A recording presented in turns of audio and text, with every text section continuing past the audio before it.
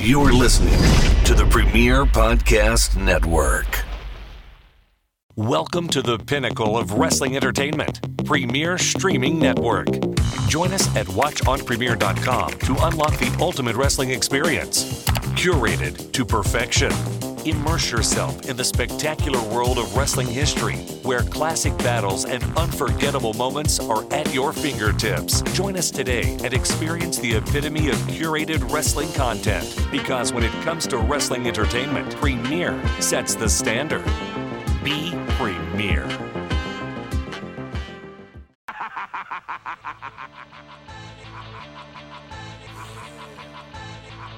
Everybody's got a price, it's the $1 million man. Podcast in demand. Understand, everybody's got a price. $1 million man. Everybody's got a price. $1 million man. Everybody's got a pod, it's the $1 million man. Podcast in demand. Understand, everybody's got a price. $1 million man. Everybody's got a price. What's up, everybody? It's Marcus D'Angelo, and we're back for another episode of Everybody's Got a Pod. And of course, you know who I'm joined by. It's the Hall of Famer, the $1 million man, Theodore Marvin DiBiase. Ted, how's it going? Marcus, how do you feel today? Man, I could not possibly hope to be better. I'm wondering how you're feeling, though, Ted. How are you? Well, to coin a phrase I heard somewhere, I feel like $1 million. That does sound familiar. Yeah, it does sound familiar. So, Ted, I have to say, I know that you have been keeping really busy as far as being on the road. You're doing tons of signings still. You're all over the map, my friend. I am, and you know what?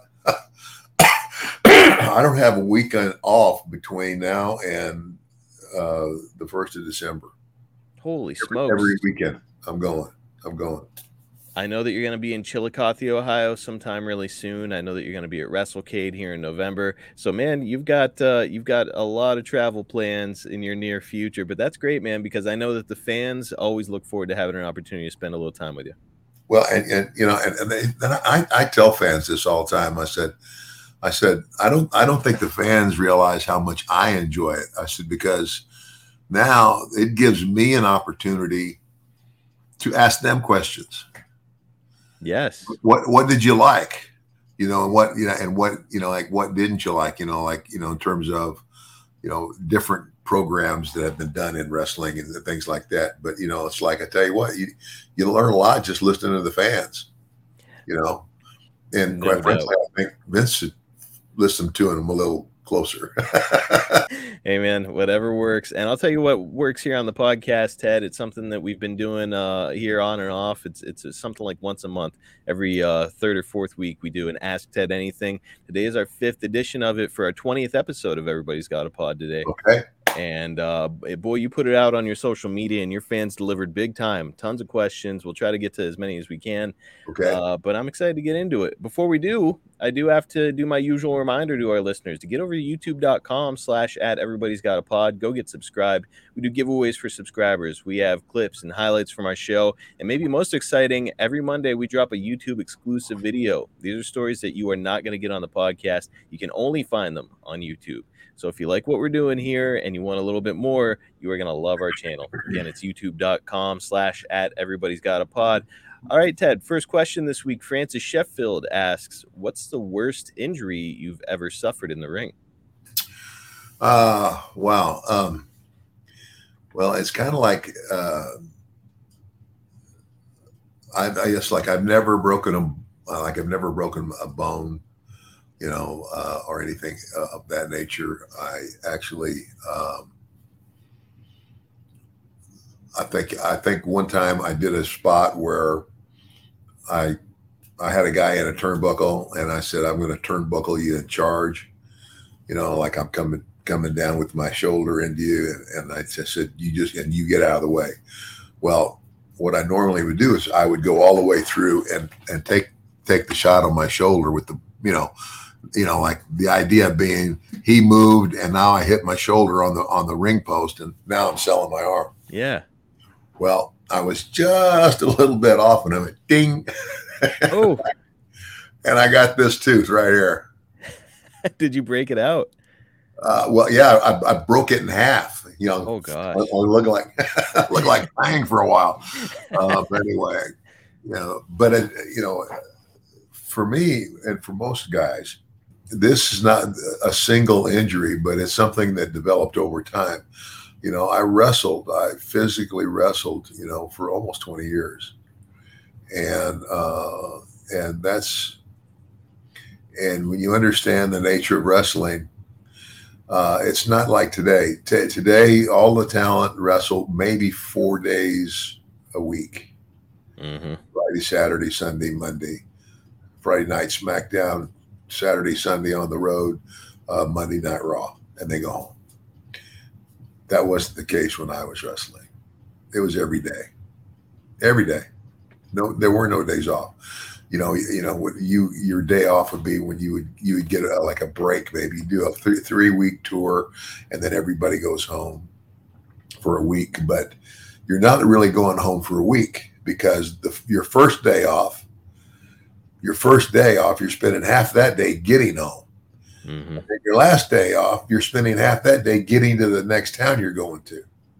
My goodness. So yes, you're really only off 5 full days a month. It was brutal. But anyway, back to the injury thing. I started feeling this, this pain, and it was generating like down my shoulder and into the back of my arm, and I just couldn't figure out what it was. So when I went to the doctor, they did an MRI on my neck, and I had herniated the discs between C5 and C6. Okay. They had to take that out, and back then they replaced it with a chip from your bone in your hip, and now they replace it with something else. But back then, they still replaced it with a chip from your hip, and that was it. And there are several guys. I think Jake's had this same thing done. Yes. There's been a lot of guys, because that's the thing, is like the basic bump we take. And that's what the doctor told me. He says, your basic bump is from your feet to your back. Mm-hmm. You land flat. You keep your head tucked so you don't knock yourself out. But all that weight is falling. The majority of it is across the top of your shoulders and the back of your neck. And so night after night after night after night, and then eventually it herniated that disc, and that rest is history. So next up, we've got Bert Seymour, who asks, if you can only choose one, who's the better performer, Bret Hart or Shawn Michaels? This is a tough choice for a lot of folks. Wow.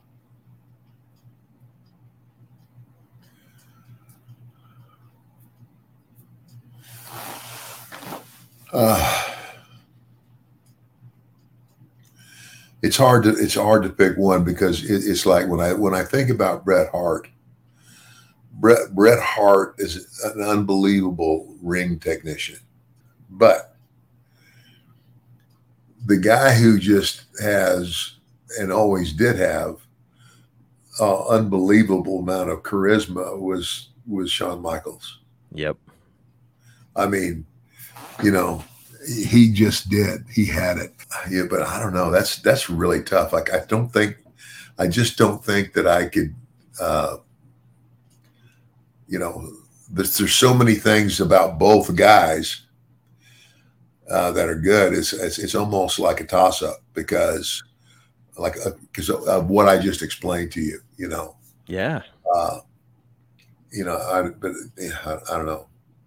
It's a tough choice. And look, I think that you can look at it in a couple of ways. Maybe the better in-ring technician, the guy who just knows the ins and outs, can get out of any situation, no matter the issue, is Bret Hart. Maybe the better performer, however, is Shawn Michaels, because he could cut a great promo. He could captivate the audience with his kind of phenomenal moves. He knew how to, kind of manipulate the crowd. So there's really a lot of ways you could go on that one. Well, yeah, and he did cut good promos as well. Yep. But I guess, and again, for the excitement, again, Bret was a great ring technician, but he wasn't that explosive type of guy like Shawn. So maybe I'd have to maybe I'd have to give it to Sean by a hair. Yeah, it's Road Dogg. Brian James got in a little trouble online a little while ago. Well, not trouble, but fans started to come after him a little bit because he said that he felt that he's a better sports entertainer than Bret Hart. He was like, let me clarify. He was like, Bret Hart can work circles around me. He was like, I can't work anywhere near as well as Bret Hart can. He was like, but as far as being a sports entertainer, a guy who can come out there and cut a promo that captivates the audience and entertains the people consistently every single night. He was like, I think that I'm better. And I think there's an argument to be made there because, a guy like Road Dogg, he's got this over the top personality. He's really entertaining, but he's not anywhere close to being the technician that Bret is. So it's fascinating. It's it's a little column A, a little column B, right? Yeah. Yeah. I would agree,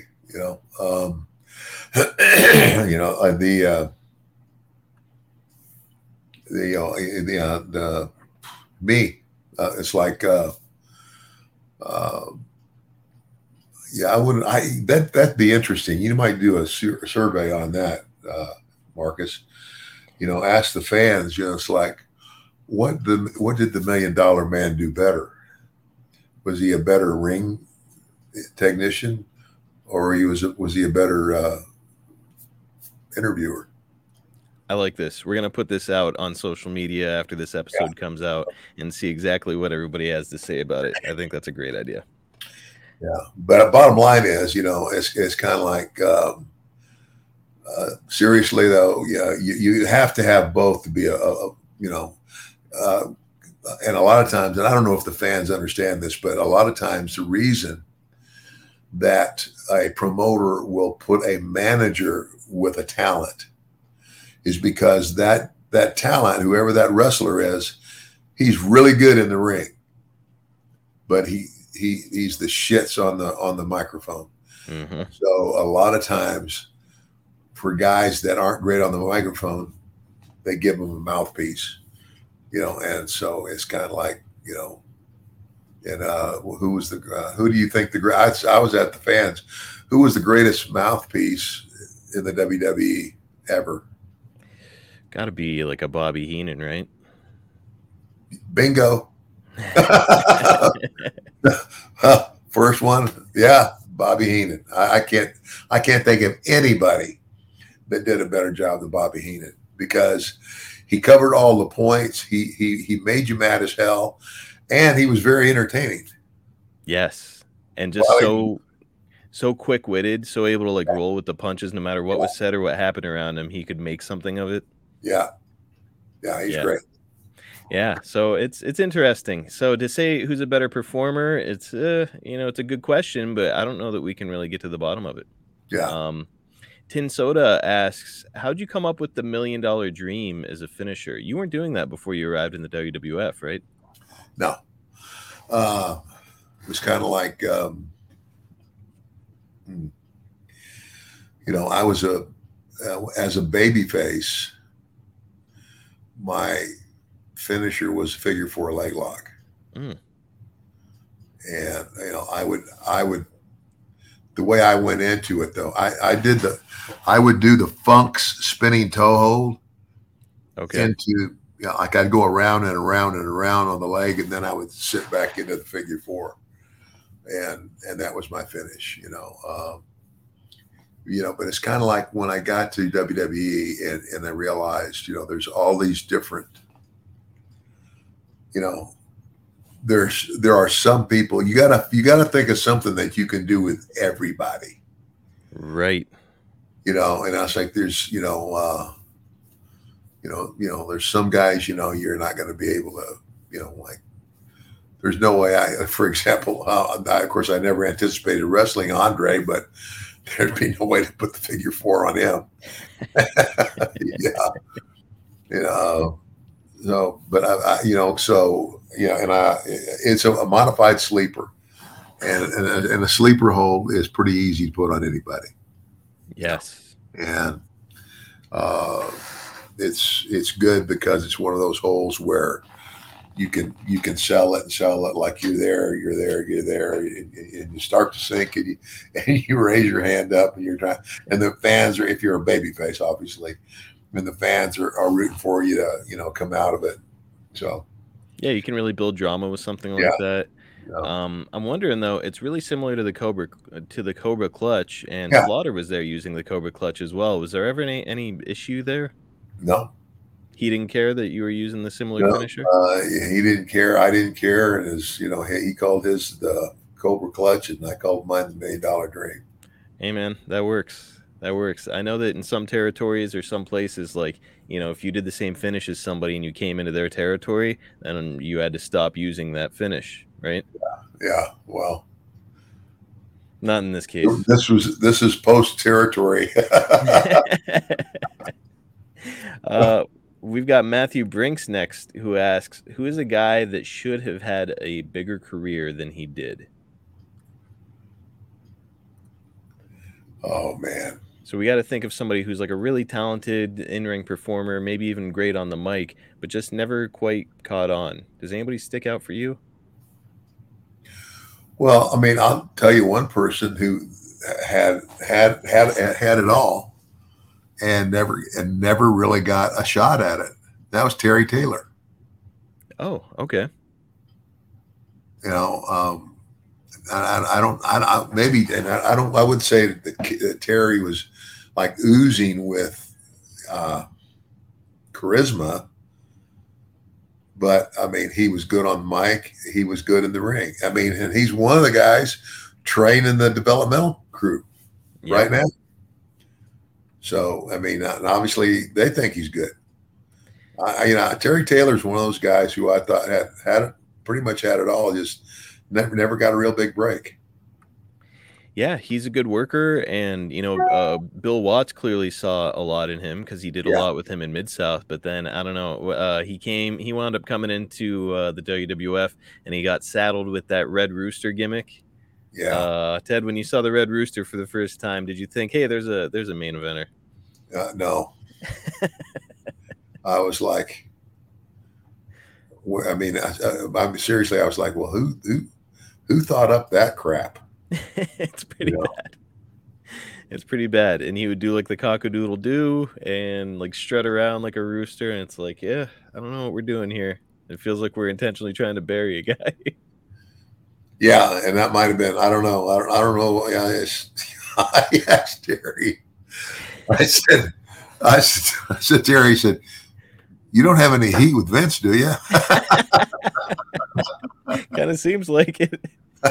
Must have done something to piss him off. Hey, but to his credit, he did the best he could with it. He gave it his best, and then he wound up going to WCW, and he kind of ripped off your gimmick when he was in WCW. Did you ever see that? The tailor-made man? Yeah. Which is funny. It wound up being their version of the $1 Million Man, kind of. Yeah. And actually, there's a related question here that I'll skip ahead to, because we're talking about guys getting stuck with, bad gimmicks or bad creative coming in the door.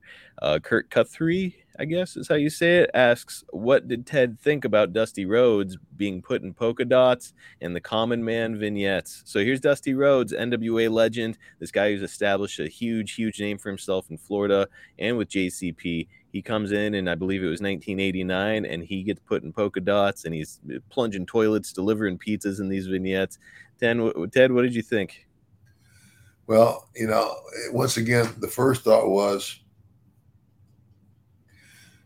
who does he have heat with?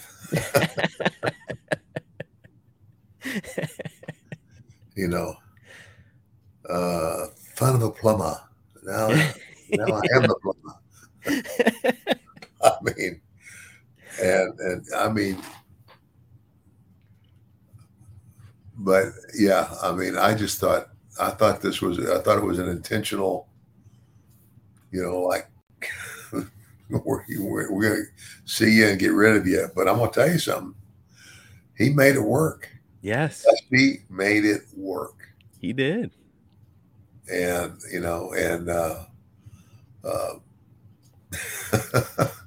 we had a good run, man. I had fun doing promos about Sapphire. And then, of course, you baited her over to your side with some money, and Yeah. then Dustin got involved, and yeah, that is some great stuff. I cannot wait for us to have Yeah. a chance to talk about it. But no, Jake says the same thing, because I think that I asked him that question on one of our shows, and he was like, it seemed like an intentional burial to me Yeah. for Dusty coming in. He was like, maybe because Dusty had so much success with the competitor, he was like, but Dusty came in and just nailed it. Yeah. Yeah. I think that's a secret. You got to own whatever Yeah. they give you and make it your own, and they Yeah. did. All right, next up we've got Paul 30 Nurse 07. Why was your feud with the Big Boss Man cut so short? I was expecting a big match at SummerSlam 1990. Ted, do you have any memory of why that would have been cut short? No, I couldn't tell you. I mean, I had not, I liked the big, I liked the guy, the Big Boss Man. There was, I had no heat with him, or there was no ill will on either side of that. I don't know. Maybe they didn't think it was going anywhere. He seemed like he made a better heel because he was such a big guy. Yeah. And he is such like an imposing figure. For him to kind of be like, all of a sudden go from being that guy, who is coming after Hogan, to being like, hey, I'm just a friendly prison guard. It doesn't really work, right? Yeah. Yeah. And that might have been it. I mean, and somebody's already asked this another time. They said, was there ever any talk about the $1 Million Man turning babyface? Never. Can't be. Never. Because there's so much you could do with that character, but the last thing you ever want to do is turning babyface. No. I don't even know how you would, after all like the bad will you would spread for so many years. It's like, how do you possibly turn things around for this guy? He's been so evil for so long. I don't know. Yeah, you'd have to start literally giving money away to fans, I guess. That might work. That might, maybe. Are you ready to perform with the confidence of the $1 Million Man in the bedroom? Are you ready to leave your partner feeling like $1 million? Are you ready to get that thing so hard you couldn't turn the head with a pipe wrench? If the answer to those questions is yes, it's time for you to give Blue Chew a try. Blue Chew can help you increase your performance and regain that old confidence where it counts the most. Blue Chew is a unique online service that delivers the same active ingredients as Viagra, Cialis, and Levitra, but in chewable tablets and at a fraction of the cost. You can take them anytime, day or night, so you can plan ahead or be ready when the opportunity arises. The process is simple. Sign up at BlueChew.com, consult with one of their licensed medical providers, and once you're approved, you'll receive your prescription within days. And here's the best part. It's all done online. Forget about those visits to the doctor's office. Forget about the awkward conversations, and no more waiting in line at the pharmacy. Blue Chew's tablets are made right here in the USA and prepared and shipped direct to your door in a discreet package. But as we always say, there will be nothing discreet about your package. Men everywhere have never been more excited to see their mail carrier arrive, because when your package has arrived, your package has arrived. Listen, I know what your next question is, because it would be my next question. Will it actually work? Well, why don't you try it for free and find out for yourself? Something free from the $1 Million Man? That's right. You can try it right now for free. All you have to do is pay $5 shipping. Place your order now and give your partner a very pleasant surprise. Women are attracted to confidence, and Blue Chew can help give you confidence where it counts the most. Don't wait any longer. Chew it and do it. Take advantage of our special deal. Again, you can try Blue Chew free when you use our promo code EGAP at checkout. Just pay $5 shipping. That's BlueChew.com, promo code EGAP to receive your first month free. Visit BlueChew.com for more details and important safety information. And we thank Blue Chew for sponsoring Everybody's Got a Pod. Next up, we've got Reservoir Dogs 678, who asks, what's your honest opinion of Goldberg? So kind of a controversial figure over the years, Ted. You were there with the company, maybe not present, but you were signed to the company during his rise. What did you think of Goldberg? Well, just as a person, I have nothing against Goldberg. I don't know that he was ever worthy of the position he was given. I would put it this way. It's like, what was Goldberg already known for? Football. Football. And, and so here's a guy who is very well known for his football talent. And we're going to try to make a wrestling star out of that based on the celebrity he's already got from being a football player. Right. And I just don't know that it works. I mean, it's kind of like, I don't have anything against the guy. I mean, and more power to him. If you get a shot, take it. But I just, it's kind of like I don't see him as being, as far as wrestling goes, a great talent in any way. No, and that's always been the criticism of him, is that he's not only not a polished ring worker, but he's also kind of dangerous in the ring. Like when he would hit people with that spear, especially early on, it looked like a shoot, which is why I think a lot of people were drawn to him, because he would really, really tackle the hell out of people with that spear. Yeah. And then, Starrcade 1999, he ended Bret Hart's career with a thrust kick that really connected, gave Bret a concussion, which led to the end of his in-ring career. So that's kind of always been the big criticism of Goldberg. But, man, pretty captivating in the ring, right?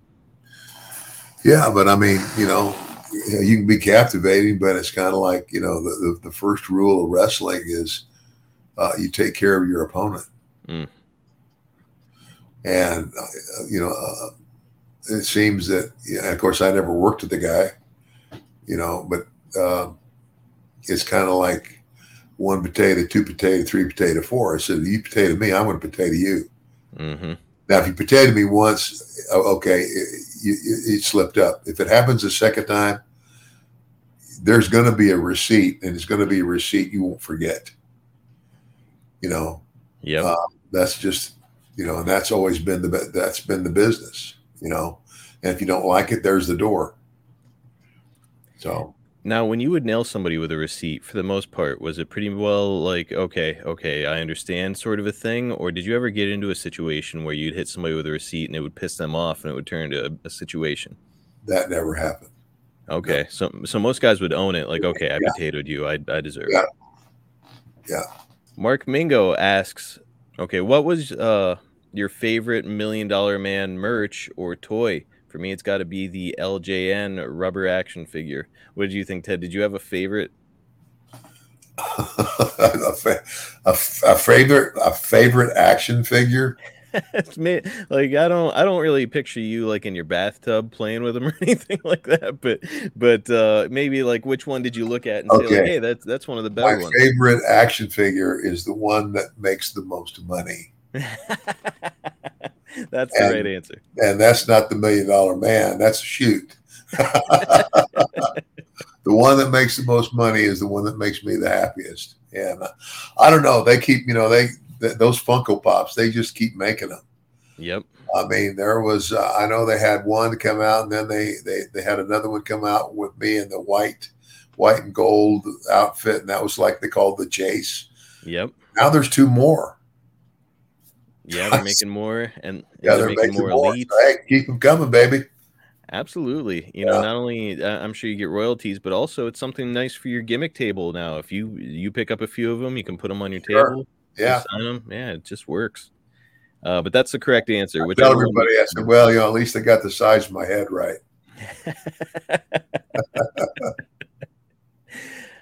Jay Andrews is up next. This is kind of a fun question. Do you have any good Dick Slater stories? Ted, it seems like everybody's got a Dick Slater story. I can't say that I really have a good Dick Slater story. I know that Slater was he was a good worker. And I met him on a tour going to Japan.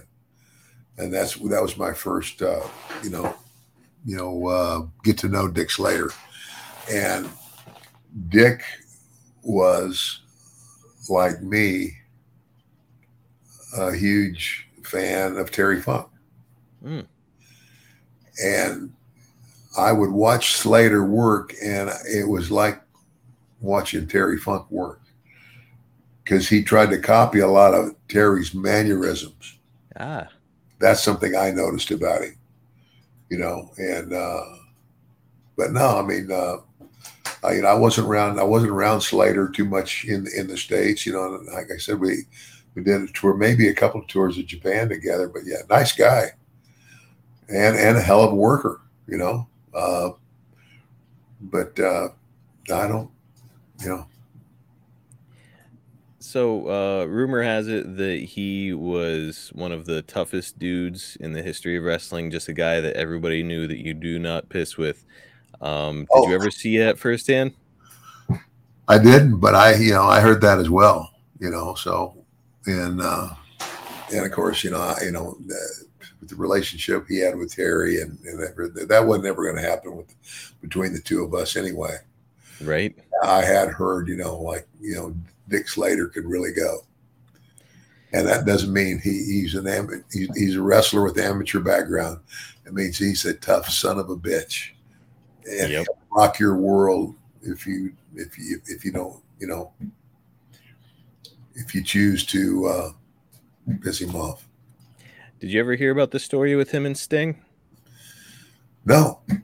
Okay, so rumor has it that Sting was so Dick Slater was with Dark Journey in real life. They had a relationship, and rumor has it that Sting was maybe kind of sniffing around Dark Journey, so to speak, and Slater took issue with it, and Sting wound up with his head being shoved into a toilet.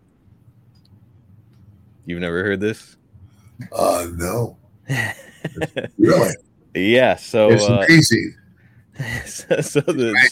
There's like one of those inside wrestler stories that this inside wrestler never heard. Jake, I talked to Jake about it a little bit. So apparently Murdoch was there too, and Sting at the time was tag teaming with a young Ultimate Warrior, and Murdoch had Warrior pinned against the wall, so he couldn't interfere with any of it. And yep, Slater wound up dunking Sting's head into one of the toilets in the locker room. Wow. Yeah. So I do remember the arrival of the idiot, the ultimate idiot. That's right. He and Sting, basically, they showed up together, and that was for Bill Watts, I think. Yep, they got their start in Jerry Jarrett's territory, and then I think they made their way over to Mid-South as the Blade Runners, and they were tag teaming together. That's what I remember is the Blade Runners. Now, I know that I never became friends with the Warrior, but I ultimately did become very good friends with Sting. Sting. I've had the pleasure of being around Sting a few times, and he's always really kind and generous with his time, and is such a nice man. So again, I wasn't there. Obviously, I don't even think I was born yet when this allegedly happened, but that's always been kind of the prevailing rumor over the years, is that that's something that took place, and just kind of reinforces the idea that maybe Dick Slater is not a guy that you want to mess around with. No. Or Dick Murdoch.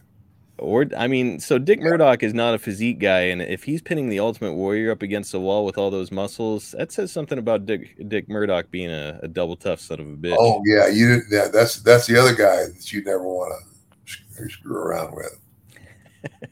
Yeah, I mean, and Dickie was good, and he was. Now, here's the other thing: I don't think Dick Murdoch, personally, I don't think Dick Murdoch ever got the credit he should have gotten as a worker.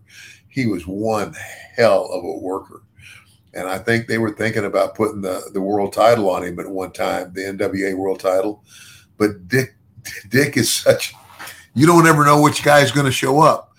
If the serious guy is going to show up, or if the guy who wants to be a clown is going to show up and make you laugh your ass off. So I think that's what hindered Dick from ever becoming the world champion. So it makes me wonder, Ted. I did a stage show with Jake not all that long ago at StarCast here, and one of the questions that it was actually an employee backstage wanted us to address while we were on stage was how Jake feels about comedy in wrestling. It's become a bigger thing as the years have gone by, with characters like Orange Cassidy and Danhausen. I know you probably aren't really aware of who those two guys are, but there's a lot of comedy in professional wrestling today. Kind of silly stuff, kind of breaking the fourth wall, breaking kayfabe.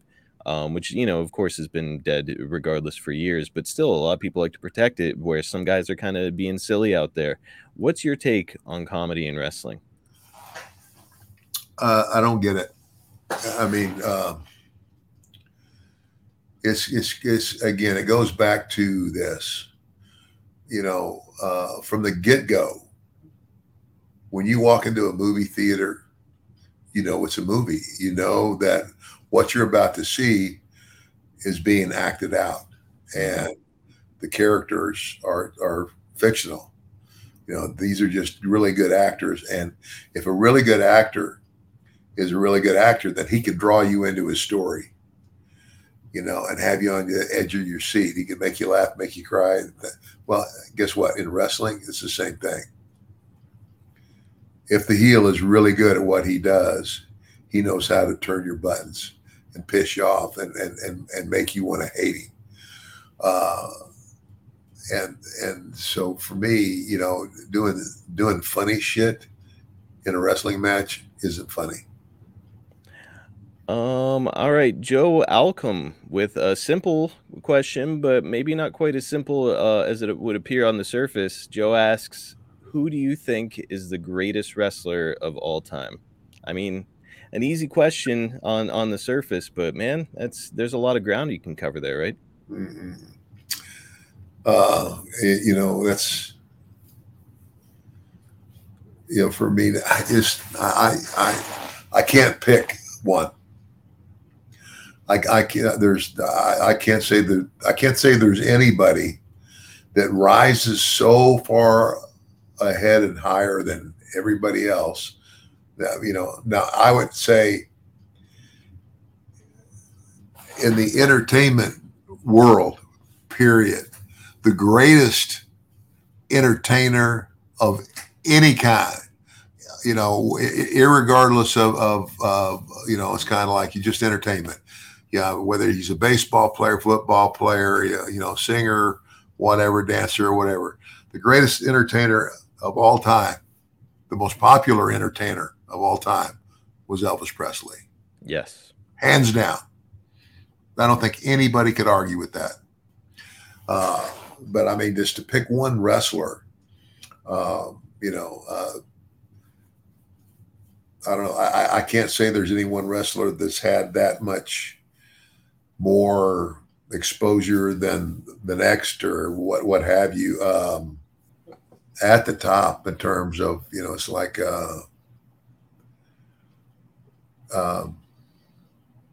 I would put Terry Funk up there. Yep. I would put Harley Race up there. Those are great. Funk Jr. Yeah, I mean, I put him up there too.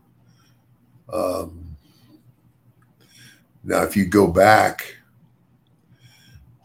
to the 60s era, before everything just really broke out, it was territorial, and that would be harder to pick. In that era, gosh.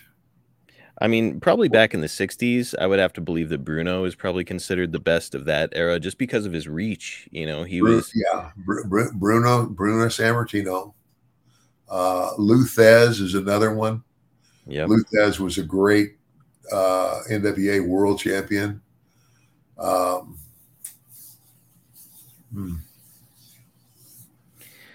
Well, I think that a lot of people, certainly nowadays, I hear a lot of fans say, like, okay, who's the greatest wrestler of all time? Most people seem to gravitate toward Ric Flair and say, well, his ring work, his persona, his longevity, where today he's still, considered one of the greatest. What's your take on that? Is Rick the greatest?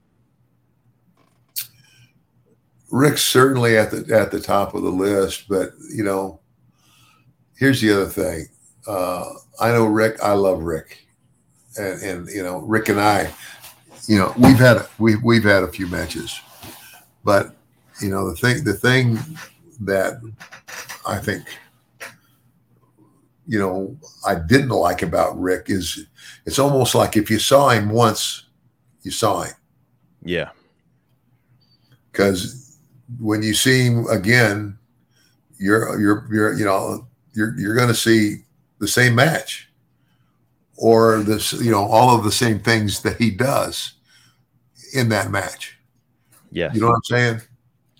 And it's kind of like, it's like when you're the world champion, it's not real hard to go all over the country and have the same match with a different guy every night.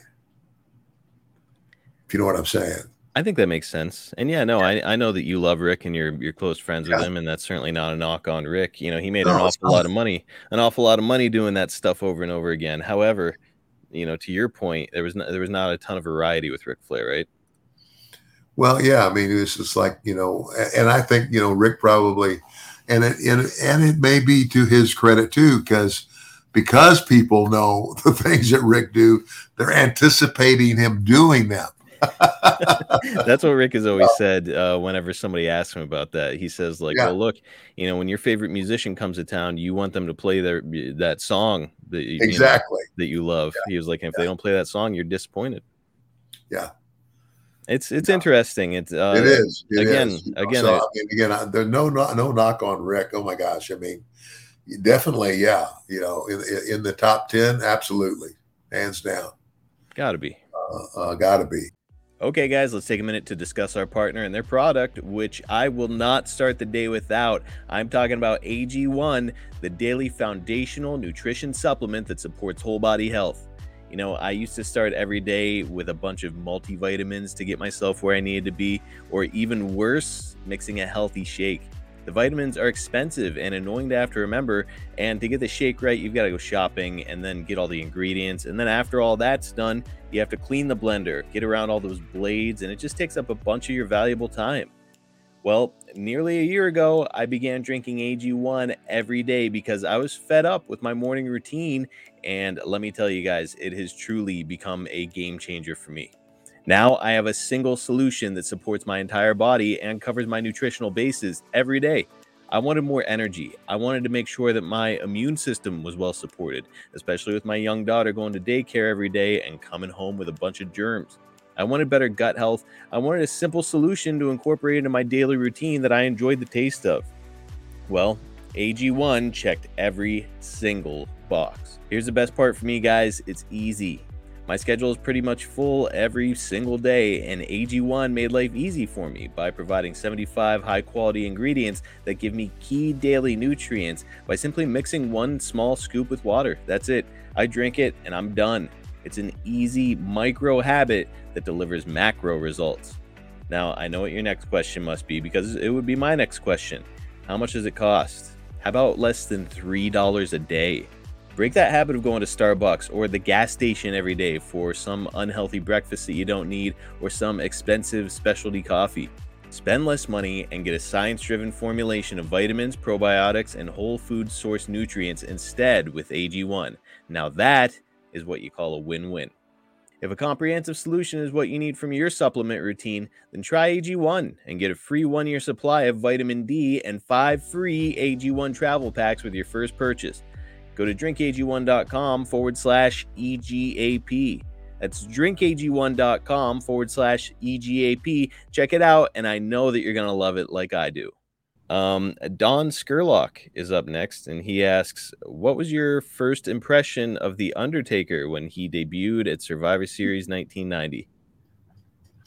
Well, I mean, I thought the gimmick was great, but I mean, it's like, my respect for The Undertaker came as I continued to watch him and realized, what he could do. And it's really hard to, here's a guy that's, like he's supposed to be a dead man, right? Come back to life or whatever.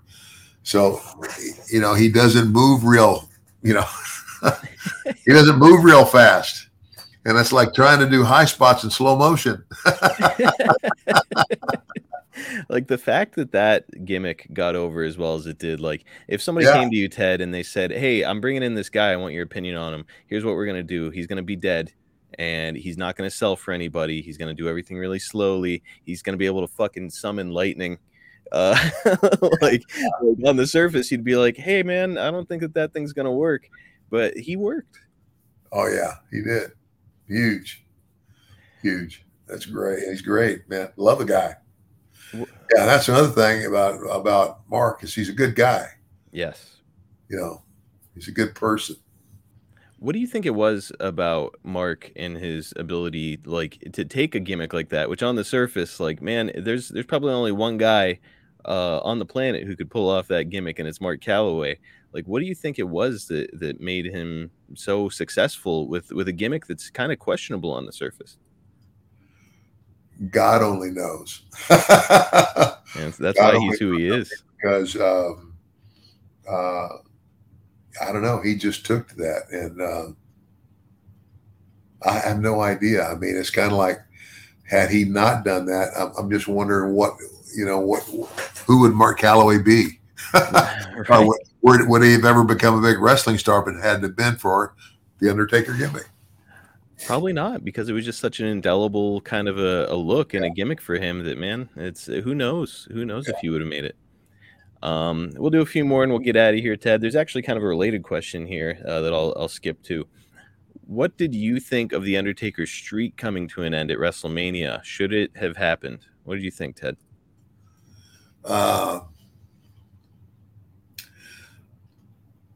Personally, just because I know Mark and just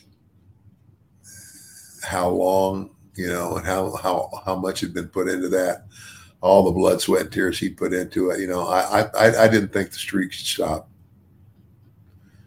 I thought it should have kept going. My own personal opinion. I agree. Yeah. I agree. Because it was just such a cool thing in wrestling and such a unique thing. And then in one night, one fell swoop, a 3 count, and it's just done. It's over. Yeah. And it's, man. And here's the other thing is I love Brock Lesnar. And, man, he'll go down as one of the greatest professional wrestlers of all time. However, if you're going to have The Undertaker put somebody over at WrestleMania, why have him put over a guy who's already so well established? Yeah. I don't know. It's interesting. I don't know. A couple more and we're done. Tim asks, did Ted get to see much of The Rock's work, and what did he think of him? Ted, The Rock wound up springing back up here in WWE this past week on SmackDown, and I mean, an unbelievable reaction from the crowd whenever his music hit. Did you get to see much of his stuff when he was in his prime? You know what? I didn't. And what's funny is I'm trying to think which WrestleMania it was. Because that's the only reason I was back. I was back because it was WrestleMania, and we were back in the back. And I walked in the dressing room or something, and then I looked up and I saw him, and we spotted each other, and he smiled and came over and shook my hand, and I just, he's just one of those guys that the whole time he was around, I wasn't anywhere around. I wasn't doing anything with the WWF or anybody else at that. When Rock was in the WWF, became a star, got big, I wasn't there for any of it. Yeah, I mean, I know that whenever he would have started, you were in WCW, and then, by the time that you had come back to the WWF to work behind the scenes, he was in Hollywood doing his thing. Yeah. So. But did I tell you the story? Now this is Haku. Oh, okay. Okay. Haku and I are tremendous friends. When Haku first came in, his real name is Tonga. Tonga Fafita is his real name. And he is legit from the island of Tonga. His father, I think it was his father, was like the tribal chief there. Wow. And where Tonga first went is he first went to Japan. And then Japan, the Japanese sent him over to the United States, got through the Funks. And so I actually first met him in Amarillo, Texas. And again, he rode with me and all that other stuff. And I let him bunk with me and all that. And you see, he was just a real good guy, and apparently that they had sent like $1,000 with him from Japan, to help him get started. Mm-hmm. It either was stolen or lost somewhere en route, the money. And so he landed in Amarillo without anything. So I just took him under wing. And, of course, back then, he was just a young guy, and he didn't, this guy, it's kind of like, and so then, that, whatever that was, that time period, I went somewhere, he went somewhere. And then I go to do St. Louis wrestling, the TV. And so I'm walking down this corridor in the TV station in St. Louis, and this great big guy goes walking by me, and I just kind of looked up at him, and I took 2 steps, and my eyes went like this, and I turned around and I said, "Tonga?" And he just looked back at me and got a big grin on his face, and he said, "Hey, Ted, how you doing?" I said, "What happened?" I mean, he just went. He like turned into this monster. I mean, oh my gosh. And I tell everybody else, I said, there's a guy you definitely don't want to piss off. Because you talk about a guy who can be all by himself when he wants to be, it would be Tonga. Oh, man. Yeah. And so, but this was a true story. And Tonga told me, he says, when The Rock broke in, he says, I kind of took him under wing. He says, kind of like you took me under wing. And I showed that, took care of him in certain ways. So all this time goes by and everything. And so The Rock drives up, and he's driving a brand new Ford F-150 pickup truck. This is down in, I guess, in Tampa. Is that where Tonga lives? I think he lives down there. I think so. A lot of the guys live in Tampa, a lot of the wrestlers. Anyway, so, Tonga goes to The Rock. He goes, "Brother," he says, "I like your new ride." And Rock looks at Tonga and goes, "Brother, it ain't mine." And he says, "Well, whose is it?" And Rock tossed him the keys. Whoa. Bought him a brand new pickup truck. And he says, "Thank you for all you did for me." How about that? Yeah. So as a rib, I said, "Okay, Tonga, where's my pickup truck?" I knew where it was going before you even said it. What did he say? He just laughed. So you mentored him? Come on, man. Yeah. That's great. All right, we'll do one more and I'll let you go, Ted. Michael Rowenbeck asks, did you and Virgil get along in real life? So, Ted, I included this one because, you've spoken nicely about Virgil here on the podcast for the most part. But, I've heard things over the years that maybe you guys didn't quite always get along. What can you tell us about your personal relationship with him? No, we never had any problems. Virgil, and his real name, I guess, is Mike. Mm-hmm. And I won't say his last name, but anyway, I know that he was from Pittsburgh, and he was a real nice guy, and I think he had tried some wrestling. I guess the nicest way to say it is like, the lights are on, but sometimes you're not sure anybody's home. He's just not the brightest guy, but that, so what? He did what he was hired to do. And I mean, that was, and publicly, basically that's what Vince said. He said, we want to make the public believe as much as possible that Ted is this rich guy. And so you go with him, in the airports, you open doors, get the bags, all that stuff, that you would normally do if you were serving somebody. Now, and we did that, but and even that wore off after a while. But again, I never had any issues with Mike.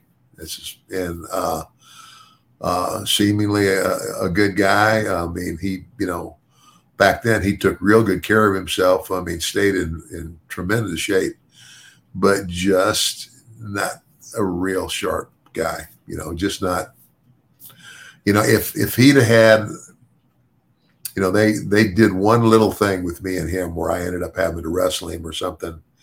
And, but it didn't go anywhere because he just doesn't have it, Right. And not everybody can. He had tremendous look, I mean, that's what that with him, with them big guns and his arms folded, he looked very menacing, but he just, again, I like the guy. And I told him that I just saw him at a signing recently. And he doesn't look good. I don't know what he has, and he never really talks about it. Mm-hmm. But for a while, I wasn't seen with him, or promoters would ask, because I started hearing stories that I didn't like. Stories about him being that, like an autograph signing, and a little kid comes up to his table or whatever, and Virgil asks him, he asks the kid, "Hey kid, you want an autograph picture?" And the kid goes, "Yeah." So he signs the autograph, and then he says, $20. And the kid goes, "You asked me if I wanted one." And I said, "Yes." He says, "Well," he says, "it's not free. $20. Go get your daddy." Oh, wow. And, and so and then I'd hear another story and another story. And what I think is, it was just, I think a guy who had nothing else to do, no other source of income, and was trying to survive. Yes. And I know that the whole time we were together, it was my understanding that he lived at home with his mom. And then, but I apparently now that he's in poor health and everything, I mean, my heart kind of goes out to the guy, who knows, maybe sometimes drastic things have to happen in a person's life for them to wake up, if you know what I'm saying. Yeah. And so I have, there's a couple of guys that promote signings and stuff. I said, listen, anytime, I said, I'm going to be looking for bookings that are within striking distance of Pittsburgh. And I got this guy's number that takes care of him. And I said, I will call you. And if we can get Virgil on the show with me, would you be willing to bring him? He said, definitely. And that's all I can think to do to try to help him, is to include him on some of the bookings that I have that are, within reasonable distance of Pittsburgh.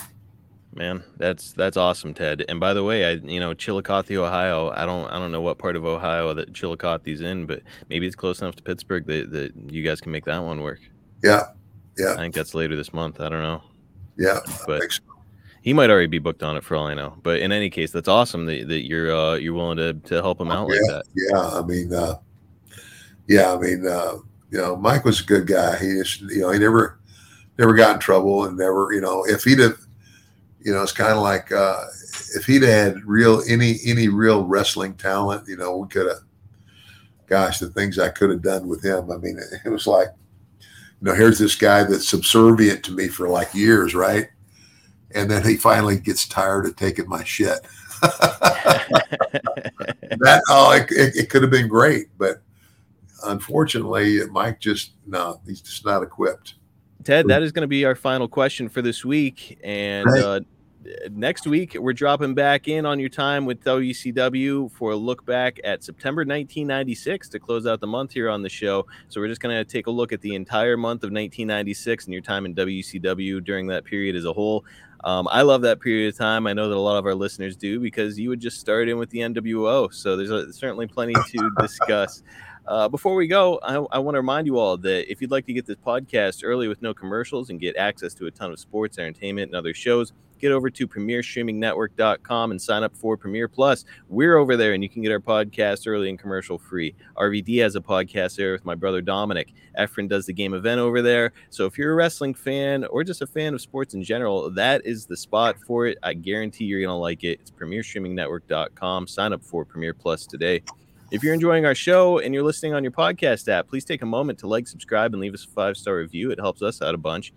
And guys, we'll be back next week. But in the meantime, we would love to have you follow us on social media at Ted DiBiase Pod on all social media platforms. By the way, you can follow Ted himself at MDM Ted DiBiase on all of his social media. Follow me at Marcus P. D'Angelo on X, and follow Premier Streaming Network at Watch on Premier on X, and at Premier Streaming Network on Instagram and Facebook. Ted, our 5th edition of Ask Ted Anything is in the books, and I had a blast today. Me too. Had a good time, and look forward to the next time, Marcus. Okay. Absolutely. I can't wait for it either, my friend. All right. And again, as I go, everybody always remember this, because it's never going to change. Everybody's got a price for the $1 Million Man. We'll catch you guys next time right here on Everybody's Got a Pod.